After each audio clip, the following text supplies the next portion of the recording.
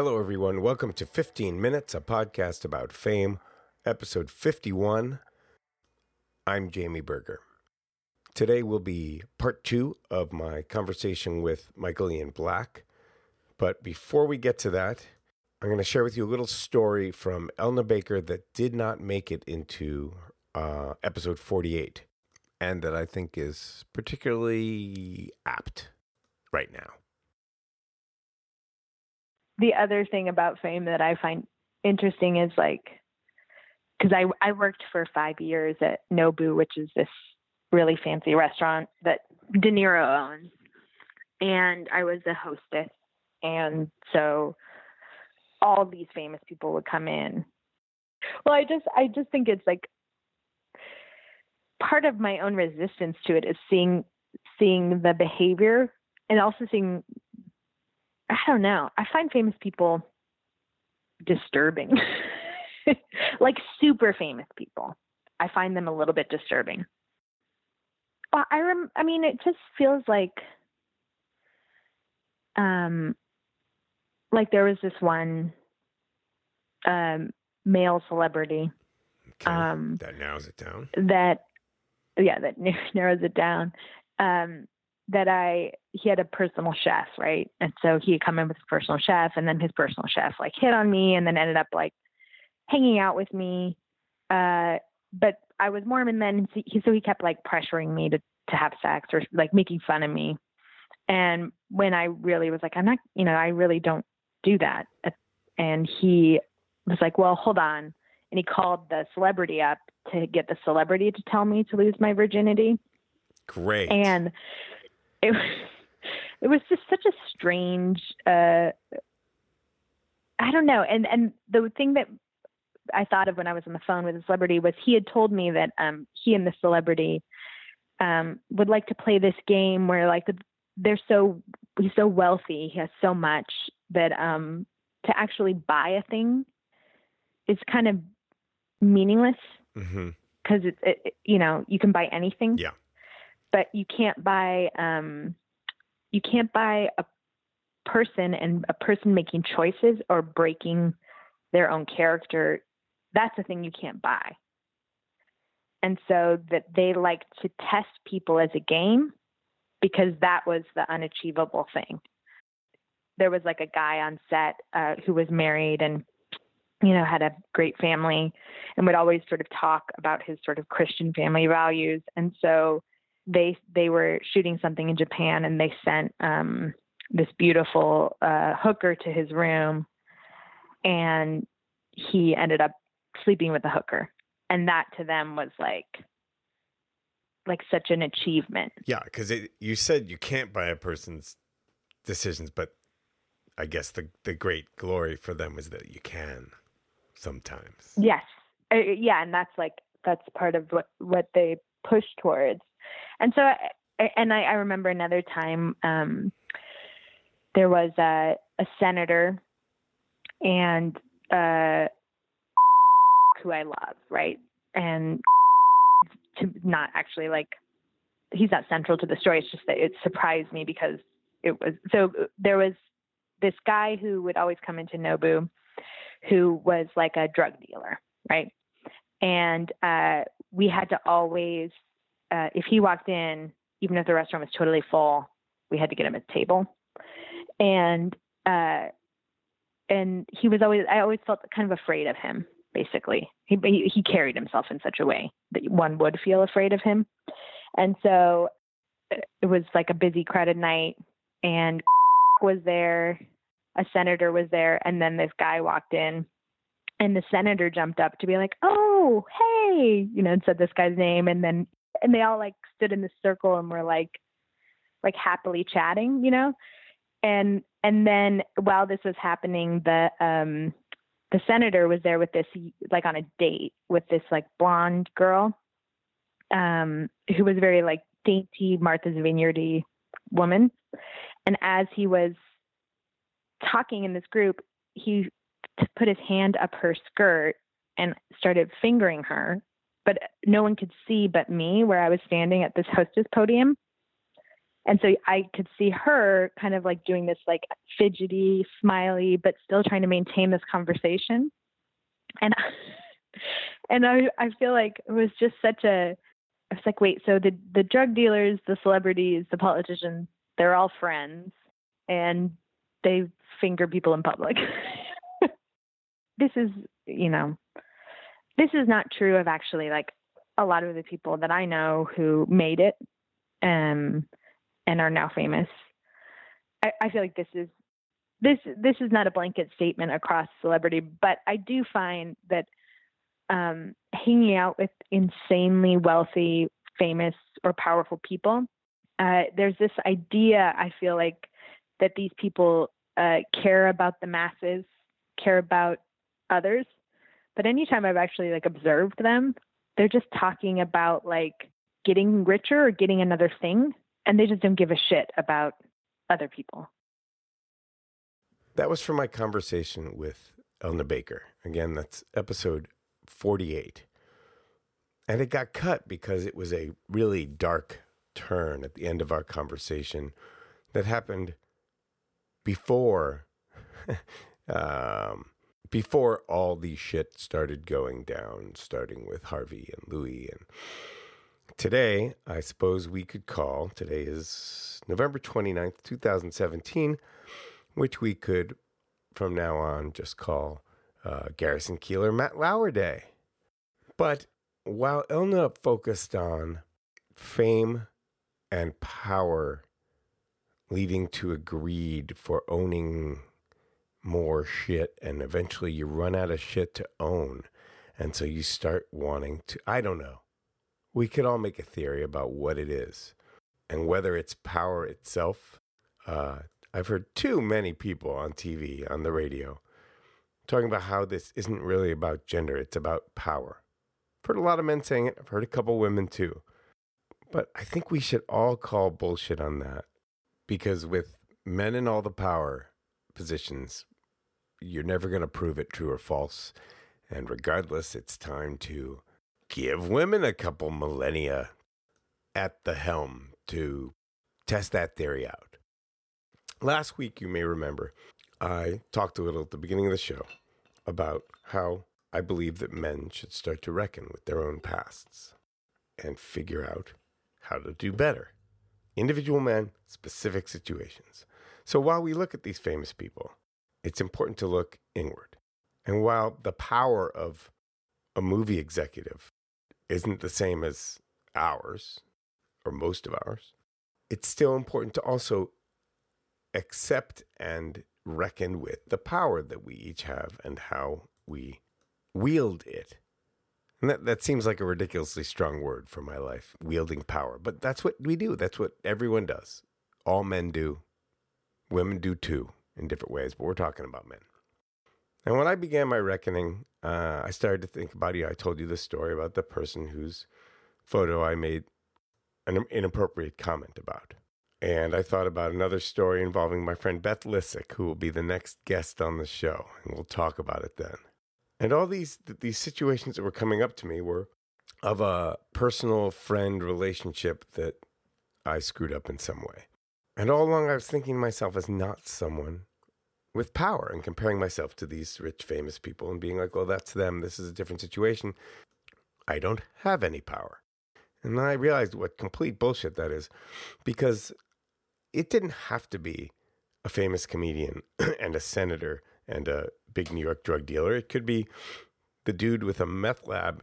This could be in suburban Ohio, and the dude with a meth lab and the mayor and the vice principal of the school at a restaurant. Happens everywhere. So, in terms of my own power, here's day 2 of reckoning. What power have I had? Well, for the past 10 years, I've been the co-owner of a bar and restaurant. And I thought back, and I know I haven't done anything that anyone would call abusive, but it's the little micro stuff that we have to think about. Did I make off-color puns because I can never resist making puns that an employee might have wished they could say, that's really inappropriate, Jamie, but they felt they couldn't?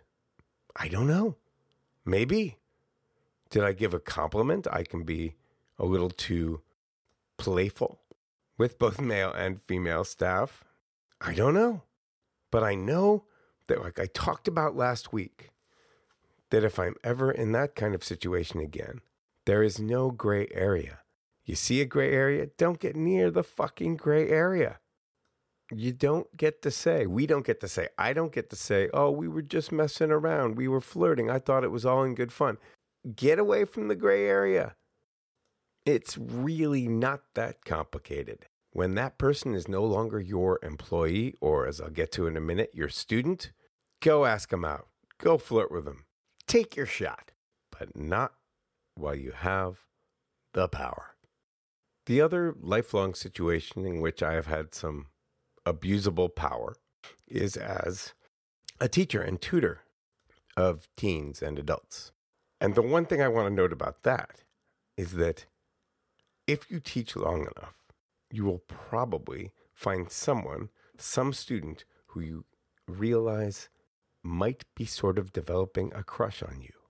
And a couple weeks ago, someone on Twitter was taken brutally to task for writing about how Roy Moore isn't such a bad guy because you all know what vixens those 14-year-olds can be.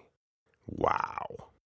You know what you do in that position of power when you get an inkling someone has a crush on you? You make it clearer than clear that that can't happen. I've never had to say anything to a student, but you just get more formal. You become more distant. There's no like, oh, but I could mentor. No. You get the fuck away from the gray area. And yeah, this is me being self-righteous. No teacher should ever get in that kind of trouble. Period.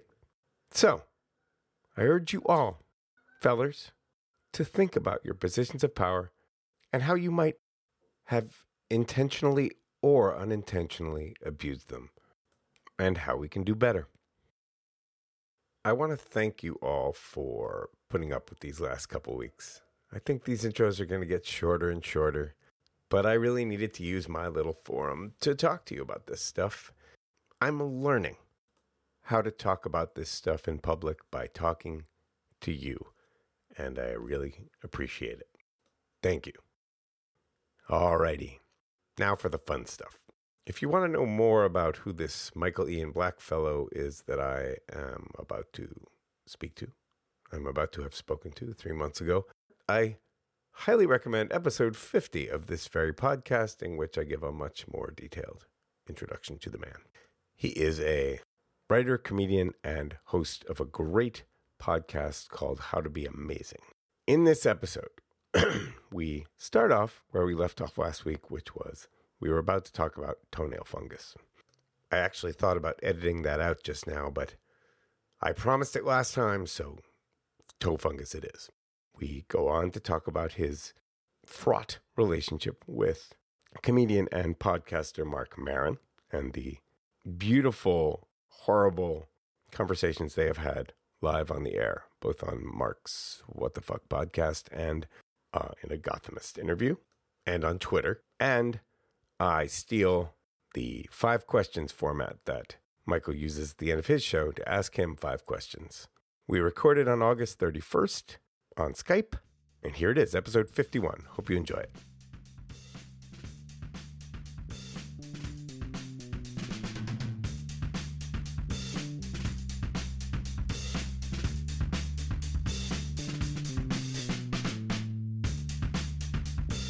Your dad's toenails. My toenails. My dad has the toenails. I haven't gotten the toenails yet. Right. Right. I had the fungus, whatever that's called, on my toenails. In writing the book, I finally got it dealt with. Oh, he tried. Nobody ever could cure it for him. Well, I think there's medications now that oral medications that take care of it. So when I first asked about it, I was advised not to take it because it's hard on the liver. But then when I went to see my doctor a few years ago, she was like, yeah, you're healthy. It will be fine. And so she gave me the medication. You take it for, I don't know how long. And then as your toenails grow out, they grow in clear. I now have pretty clear toenails. I can wear Birkenstocks now. But you don't have to. Oh no, I have to. I can wear flip-flops. I can go barefooted on the beach without remorse. I can't take off my shirt because I'm morbidly obese, but the rest of it. I also feel morbidly obese, but we're both lying. Right. When my mom, I'm gonna digress with one little mom story. My mom was always like a little too involved in when I had a little belly, because I just genetically I grow a little belly, skinny guy, little belly, and she would pat it or she would make some little comment. And when she was dying, she took me into a room and to have a real conversation. She said, "Honey, when I die, you're probably gonna gain some weight." I swear to God. And she said, "And that's okay." And it was a very oddly moving moment. It was kind of like her acknowledging, that. But the problem is, I've only gained weight for those 9 years. So, having been someone who just dove into you and Mark's ongoing conversation over the years, 2013 is the last thing I found, the Gothamist thing. Is that the last time you guys have talked? And this is Mark Maron I'm talking about, audience. Oh, I'm sure we've spoken since then. Mm-hmm. I tweeted at him recently. I said that I grudgingly had to admit that he's very good in Glow on that Netflix show. Yeah. And he just, he responded the way he does. Right. Thanks, pal. I grudgingly admit that he's good in things all the time. Okay, so here's my theory that may be incredibly dumb, that would solve everything. Although there's also part of me that thinks that you two in 1993 were like, let's do a bit for the rest of our lives. So I could be being played for a sucker here. No, he wouldn't talk to me in 1993. Okay. Starting at so in 1993, you were about how old? 22. And he was about 29? Sure. 28? Yeah. So a little older. Wait, but I'll get to that. Starting around 10 minutes in the WTF episode, which for my money, you two is amazing radio. Thank you. So starting at around 10 minutes, he says, I'm kind of paraphrasing, I was typing it quickly. Back when we were coming to Luna, I was a sweaty, defensive, hostile Jew, and you were doing your thing. Doing my what thing? You were doing your thing. Uh-huh. Which seems to suggest something contrary to being a sweaty, hostile Jew. And then a couple minutes later, he asks you your background. And you tell him you're a Jew, 100% Jewish, and from New Jersey. And he can't believe it. I think he saw you as... And it was 93 or whatever, right? I'm going to use an offensive word. He saw you as a younger, handsome, skinny, faggy wasp who was coming in and not telling jokes and getting all the attention and all the girls. I think if he could say that to you and say, yes, I thought all of those things about you and they were wrong, then I think you would ruin your bit and you'd be friends forever. Well, I mean, since that conversation, we certainly have not been friends forever, although I will say that we get along much better now than we ever did before I was on his podcast. I don't think that's wrong. He saw me as, I think he thought I was entitled in some way, privileged, and that couldn't have been further from the truth.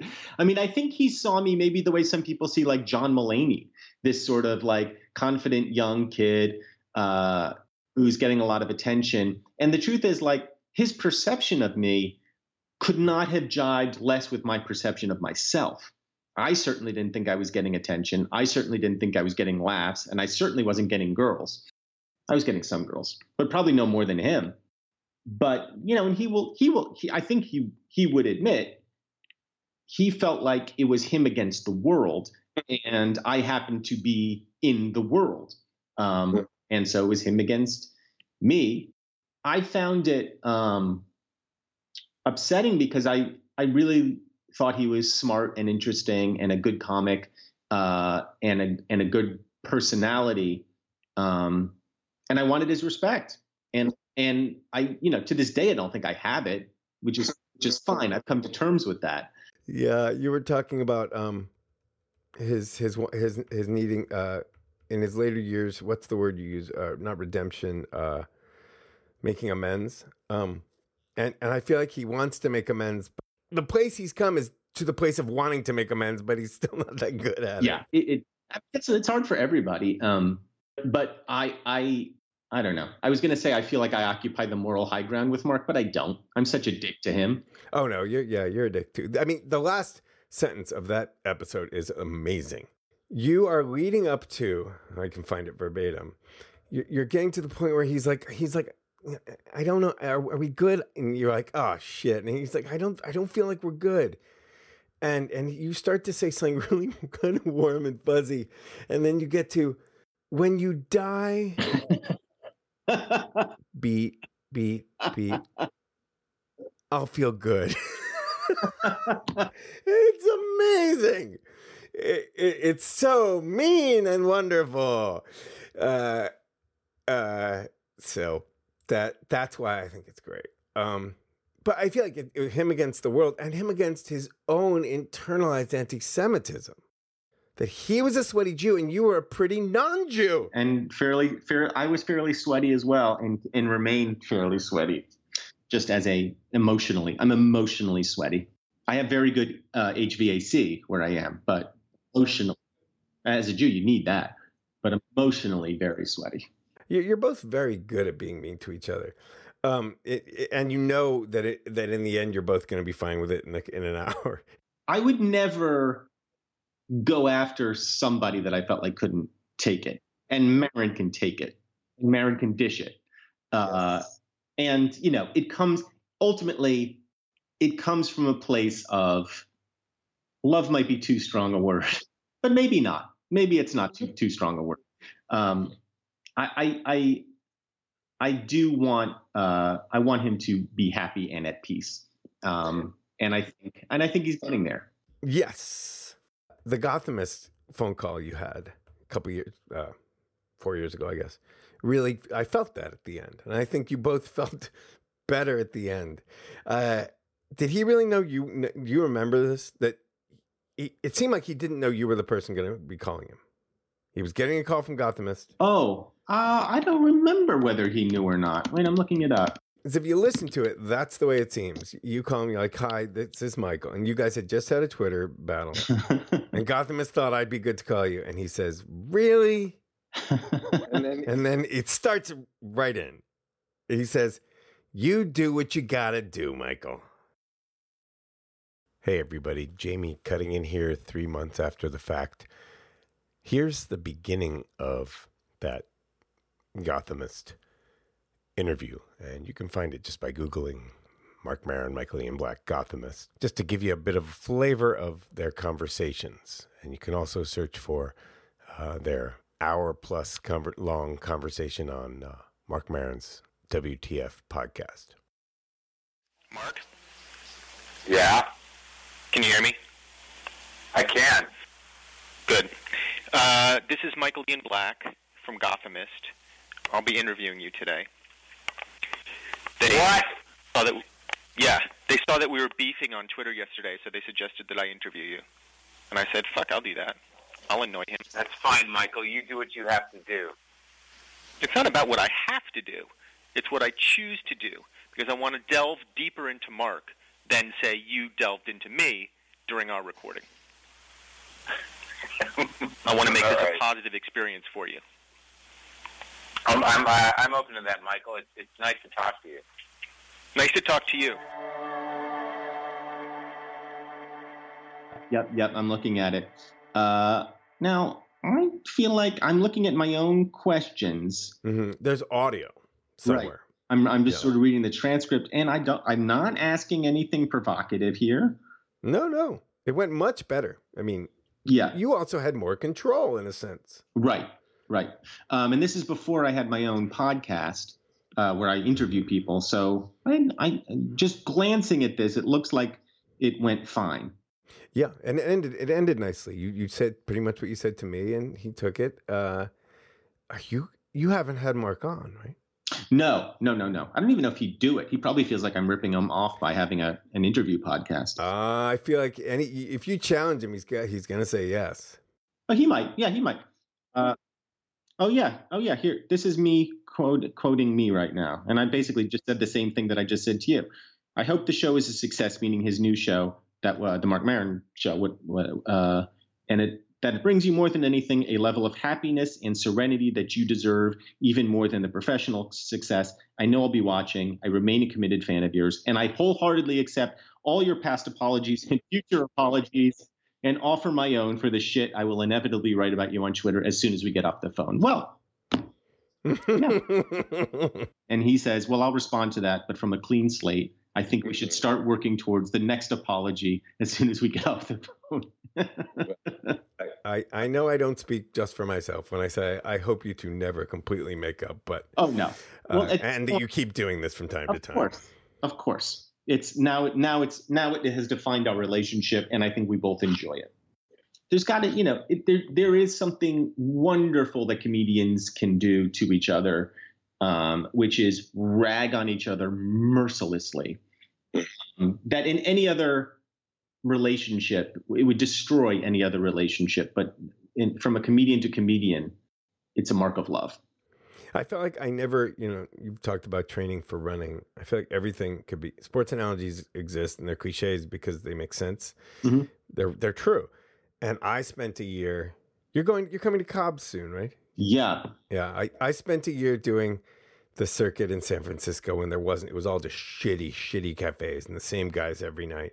And I'm just a sensitive little girl boy, and I didn't get in shape to hang out with comics. And after a year, I I couldn't get in shape to take the abuse. I'm like, can't you say you like something I did? No. Yeah. What would be the point of that? Yeah. What would be the point of being supportive? There would be none.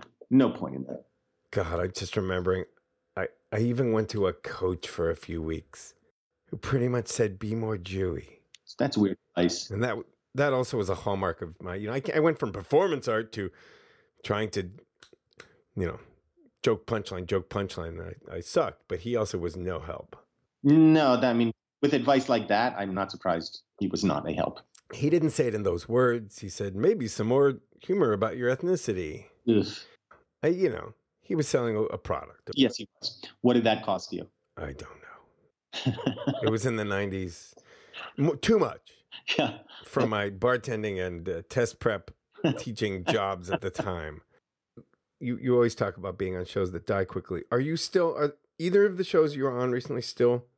Well, the shows that I've been on in the last couple of years are the Jim Gaffigan Show, which is no more. Wet Hot American Summer, which is, I don't know if we're going to do anymore. I suspect not. We just have there's a new season that just came out, and another period, which I don't know if we'll do more or not, but the new season of that comes out in February. So 2 of the 3 are still in existence. I'm going to hit you with 2 sets of 5 questions. I'm going to call them the famous 5. All right. And first, we'll do the ones I'm just straight up stealing from you. Food. Today, tacos. What kind of tacos? I'm enamored with any taco, any sort of meat that you can encase in a tortilla and put something else on top, some vegetables, some cheese, some peppers, what have you. Just any taco by definition, I'm enamored with. I like everything about the taco, but I'm getting particularly choosy about the tortilla. I feel like there's a lot of bad tortillas out there, and I particularly if you're making them yourself. Mm-hmm. Are you talking about making them yourself? Sometimes. And I'm also talking about purchasing. But I made tacos this week. Bobby Flay, I think, has this pre-made taco sauce that's just great that I use. I also added some other ingredients, but that was great. And the tortillas that I found in my local supermarket were not Mission. Mission makes terrible tortillas. But there's this other one I found and I don't recall the name, but they were very good. Okay. I'm more of a burrito person myself. Could be the San Francisco years. Oh, I'm sure. Yeah. Music.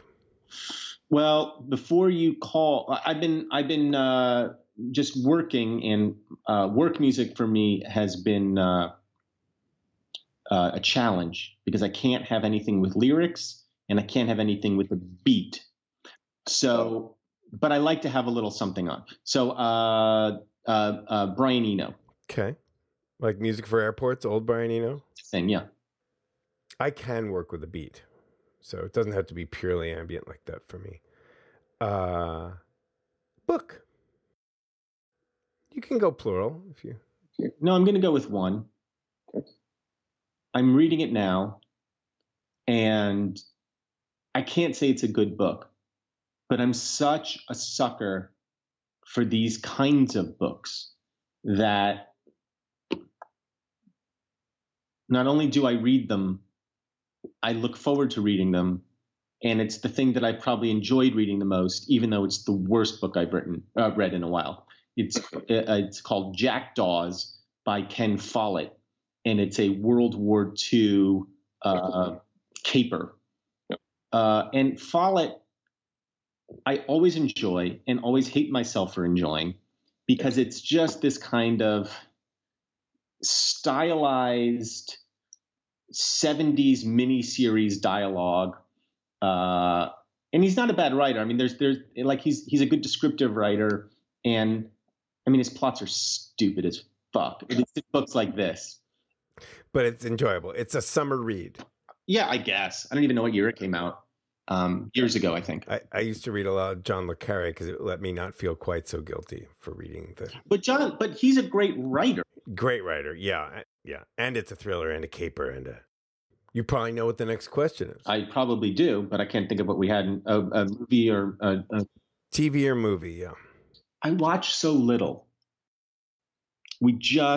Look, the only thing I've been enjoying is Game of Thrones, but it's so hacky to say Game of Thrones because everybody already watches it. Wow, how could I be stumped on? Let me tell you my current three. Yeah. Better Call Saul. Yeah. Westworld. That won't cheer you up. But it's really good. And again, I'm a decade late to the game, but in this time of stress, watch one Parks and Rec. You might be really happy. It's like a balm. It's like a salve to pour on yourself. Oh, I'm sure I'd like it. Okay, so now you had a chance. Anything besides Game of Thrones? I'm looking at my Netflix to see what I've watched. I was watching Oliver Stone's Untold History of the United States. I do love documentaries, and, it's very obviously lefty and left-leaning. But what I like about it is that it presents a counter-narrative to American history as we are taught it. And I'm very much in favor of counter narratives, and very much in favor of looking at America from underrepresented viewpoints. So, so you get your Howard Zinns of the world, and your Noam Chomskys of the world, and Oliver Stones, and I have a certain sympathy towards the left. Although I don't know that I necessarily identify as a full-on lefty, but I would say it's worth watching. It's worth watching just to get a different point of view. Miscellaneous. There's two. I have two. One of them is easily obtainable. One of them is less easily obtainable. The more easily obtainable is just UGG slippers, which I wear in the house and often to the grocery store. I have two pair, and they wear out after about a year, so you have to replace them. But they're lined with UGG stuff, sheepy stuff, and they're just very comfortable. I even though I could now walk around barefoot because I have crystal clear toenails, I prefer wearing the UGG slippers. The other thing that I do on a daily basis now is start my morning with a soak in the hot tub, which my wife and I put in when we moved into our new house. We have a hot tub, and I find it. I use it as a way to clear my mind and start as a way to start thinking about the creative work ahead for the day. Something about warm water and bubbles and nature all combined to make a fantastic start of the day experience in the hot tub. In San Francisco, I lived in two little two-story Victorians next to each other, and we were all friends, and we shared a backyard, and somebody gave us a hot tub when they were moving. And not only did it do that for me, it also, as someone with body issues like you, made me much more comfortable just being naked in front of people and being like, we all look like fucking people. All right. Before I give you the other 5 that I've made up, just for fun, I'm going to tell you the things that people recommended me to check out of yours, just so you know what people still... You probably... Some of them are obvious. Monkey Torture. A McSweeney's piece, Have You Ever Eaten a Baby? From millions of years ago. $240 worth of pudding. Several people picked. I'm more of the Monkey Torture, Python-esque kind of guy. And if you look for Monkey Torture, the parrot sketch comes on after on YouTube. Oh, that's nice. So you are yes, in good company there. Yeah, very good company. Here's a piece that nowadays was hard. If I Had a Slave. If I Had a Slave, I always thought it's the kind of thing I liked doing, and the premise is, if I had a slave, what a good slave owner I would be, and how kind and generous I would be as a slave owner. And there's something very funny to me about the awful person presenting himself as the good person, the bad guy presenting himself as the good guy. Like that kind of thing I always find funny. And I used to perform it in my stand-up, always knowing that it could easily go wrong and that people could turn on me very, very quickly. And they didn't. I'm sure some people in the audience were like, oh, no. And nobody ever approached you after? No. I mean, it was clearly in bad taste. I wouldn't do it now just because the sensitivity to racial issues in particular. And I'm very clear, and I'm not very clear, but I purposely don't make it clear, like, what kind of slave. I'm not necessarily saying, like, it could be anybody. It could be anybody. That excuse isn't going to work that way. In my mind, that was always a justification. I'm not saying it's a good one, but that was always a justification. But no, I wouldn't do it now because there's just too much racial sensitivity, and correctly so. I mean, it's just gotten bad out there, and I just don't want to. There's just no reason to stir that hornet's nest at the moment. Okay, so now the Jamie 5 for you are, and I think this might be hard for you to think of because you might be, but I'm going to give you 5 things and ask what your favorite work of yours in this mode is. Like, what, if you can remember, from a TV, a scene, a bit, from a TV series or movie. I like I'm not going to pick a single thing because I don't know that I can, but I always really liked the Stella television show. We did one season of it on Comedy Central. I thought it was really innovative and funny. Nobody watched it, and it was unceremoniously dumped. But I thought that the writing on it was really strong, and the ambition of it was pretty grand, and I was really proud of it. Podcast episode or episodes? Just as a moment from How to Be Amazing, I did ask, and he did answer. I asked David Sedaris how much money he makes, and he did tell me. I heard that. I was astounded at how much money he makes. I almost didn't because I wanted to feel really good about you. I didn't want to listen to your Sedaris episode and think it was better and be sad than mine. But they're just different, I'll tell myself. Of course, He was wonderful. So gracious. he's a great guy. He sent me a postcard. Yes, he sends postcards. If someone were to start with one of your books, which one? A grown-up. I guess You're Not Doing It Right is probably the best place to start. It's a memoir about relationships and my relationships anyway, and it's probably a very good introduction to me. And last, a stand-up bit, or something shortish that is encapsulable. Well, at the moment, I'm telling a story that I started developing maybe close to a year ago, maybe less, about having a sandwich made at Subway. And it's now getting to 15 or 20 minutes of me describing having a sandwich made at Subway. And really, that's all that happens. And my dream would be to get it to a place where the entire hour of my set is me describing having this single sandwich made at Subway. Nothing would make me happier than that is the entire hour-long performance. So the world doesn't know this yet. I mean, except at live shows. I told a very abbreviated version of it on Colbert, and but if you see me live, you'll see a much longer version of it. I like it when you go long with stuff. So look forward to it. The last thing I have is that a guy about 15 years younger than me, who I know, kind of a wise-ass prankster of a guy, saw my Facebook post, and he really said it like 4 times. He wanted me to tell you, Jimmy Crucis in Philadelphia loves you.